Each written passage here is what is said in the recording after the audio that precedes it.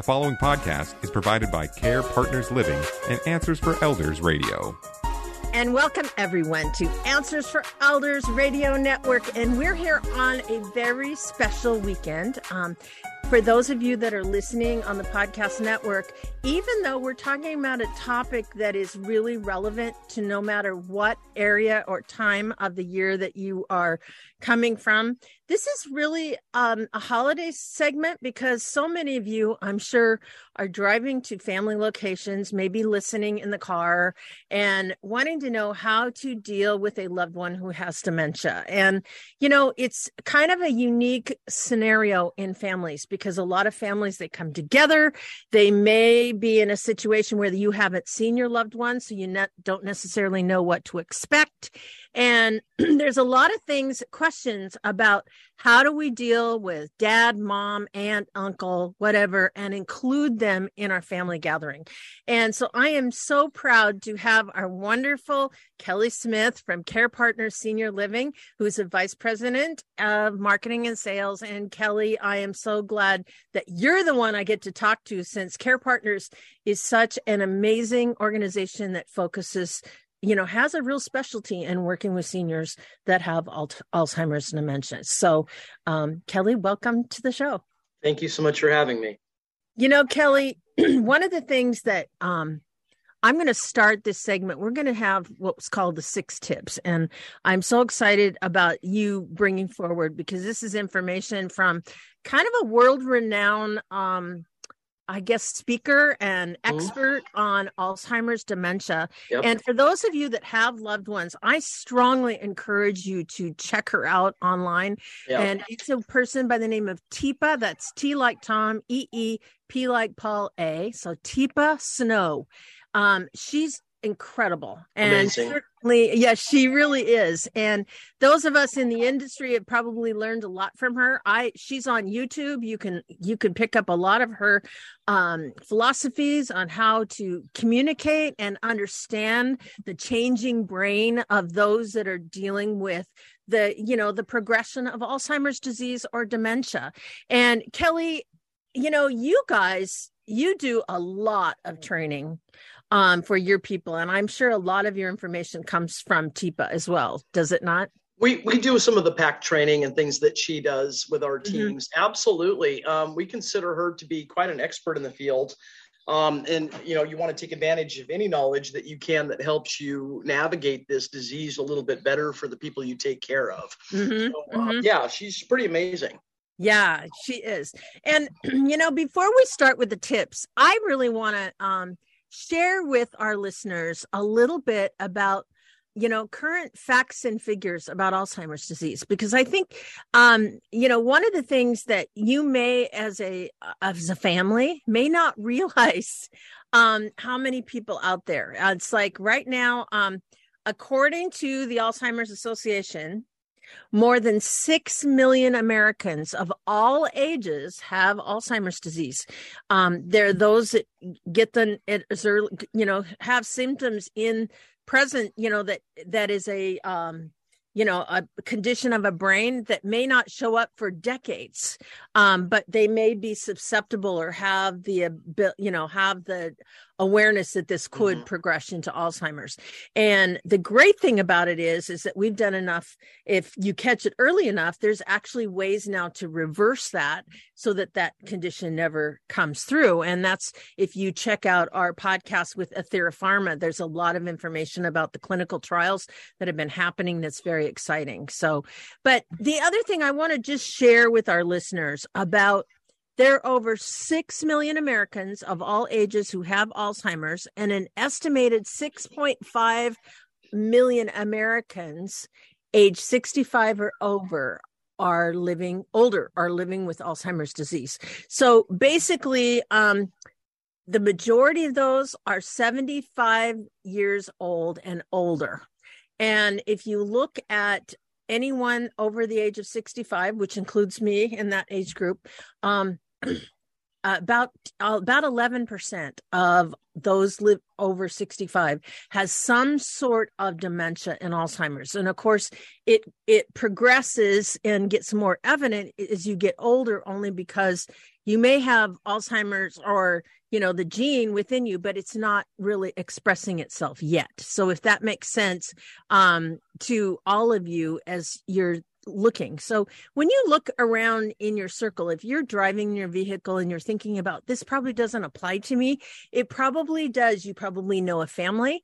You may have a loved one, a distant relative, a coworker, someone like that has the beginning stages or advanced stages of Alzheimer's disease. And so we find ourselves oftentimes in our interactions with people, and we find that they may have dementia or Alzheimer's, and we may not necessarily know how to communicate, how to best serve them, how to feel comfortable in a dialogue. And so, Kelly, what are you finding with families right now as far as their challenges in communicating with those with Alzheimer's? Well, I think the communication problem, a lot of it stems around education. Mm-hmm. I think, we sometimes have higher expectations than we should.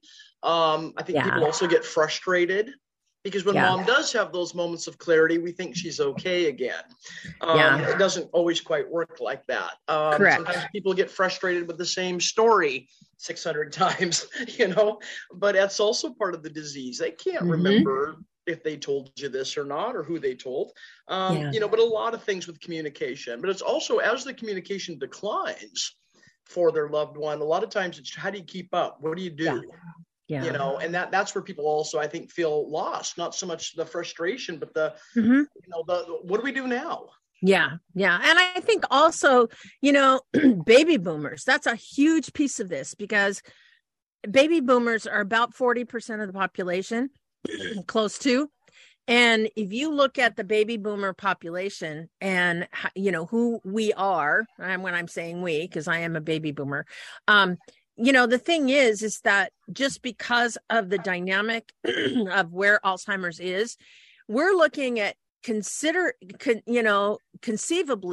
that number is going to probably grow just due to the percentage of the population to about 14 million people by the year 2060 that will actually have conditions of Alzheimer's disease and dementia. So it's a real condition that we all need to be aware of. And I think, more than anything, holiday season gets busy. We tend to try to make everybody happy, which is wonderful. And we're hopeful that you will include all of you, if you have loved ones that have, Alzheimer's disease, and they may be living at home still, because a lot of them are being cared for by, unpaid family caregivers.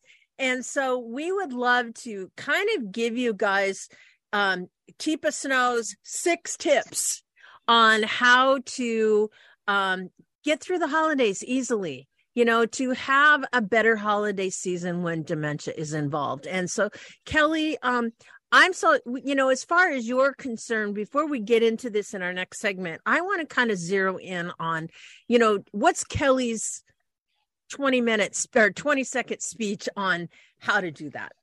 On how to do which part of it? How to get through a good holiday season with Alzheimer's and dementia. Well, there's a ton of different things we could talk about, but I think that the easiest thing is first of all, don't be afraid to ask questions. Mm-hmm. If mom and dad are in a community, feel free to talk to those folks and find out, what are some activities maybe they're doing in the community that might be better for mom and dad than taking them out. Ask advice of call the Alzheimer's Association. They have resources. Ask questions. But I think that's where we would start. First of all, it's got to start around what is your plan, and then how do we execute that? Yeah. And that's the key thing, I think with everything is that everybody's different and everyone's unique. Every family situation is unique.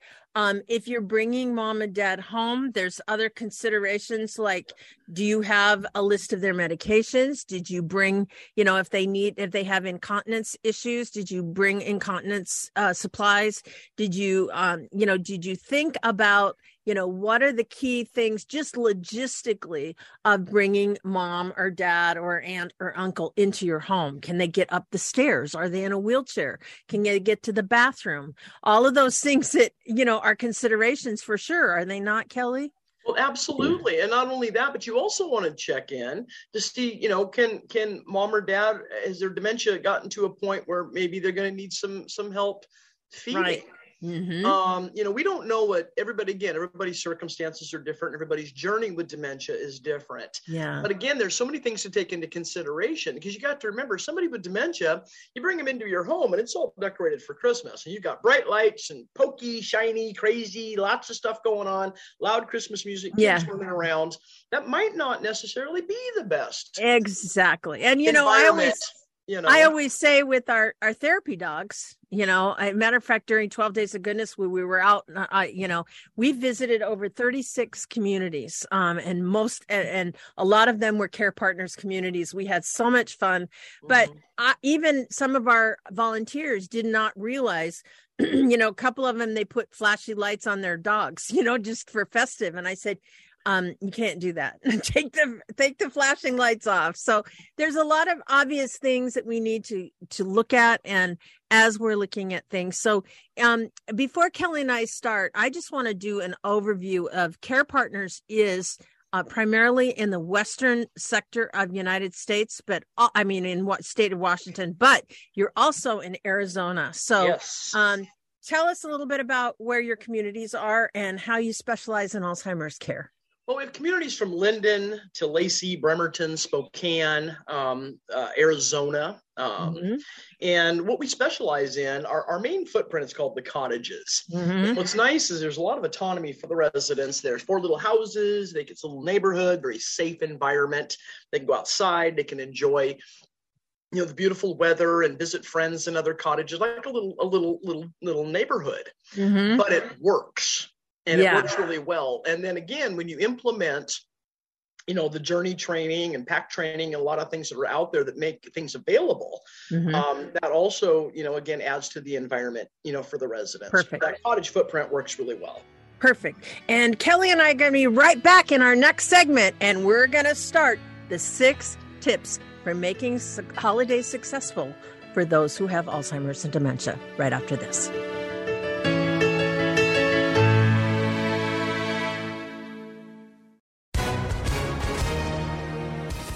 Hi, everyone. If you've been injured in an accident that was not your fault, listen up. We have legal professionals standing by to answer your questions for free. Call now and find out if you have a case and how much it's potentially worth. Call 800-494-8310. I'm here with spokesman John Wolf. So, John, tell everyone listening who should call right now.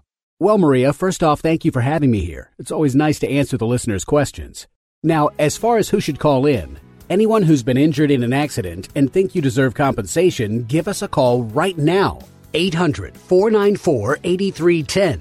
You'll find out if you have a case and how much it's potentially worth. Thanks, John. You heard it, folks. Take advantage of this opportunity and call now. 800-494-8310. Advertisement sponsored by Legal Help Center, may not be available in all states. The preceding podcast was provided by Care Partners Living and Answers for Elders Radio. To contact Care Partners Living, go to carepartnersliving.com.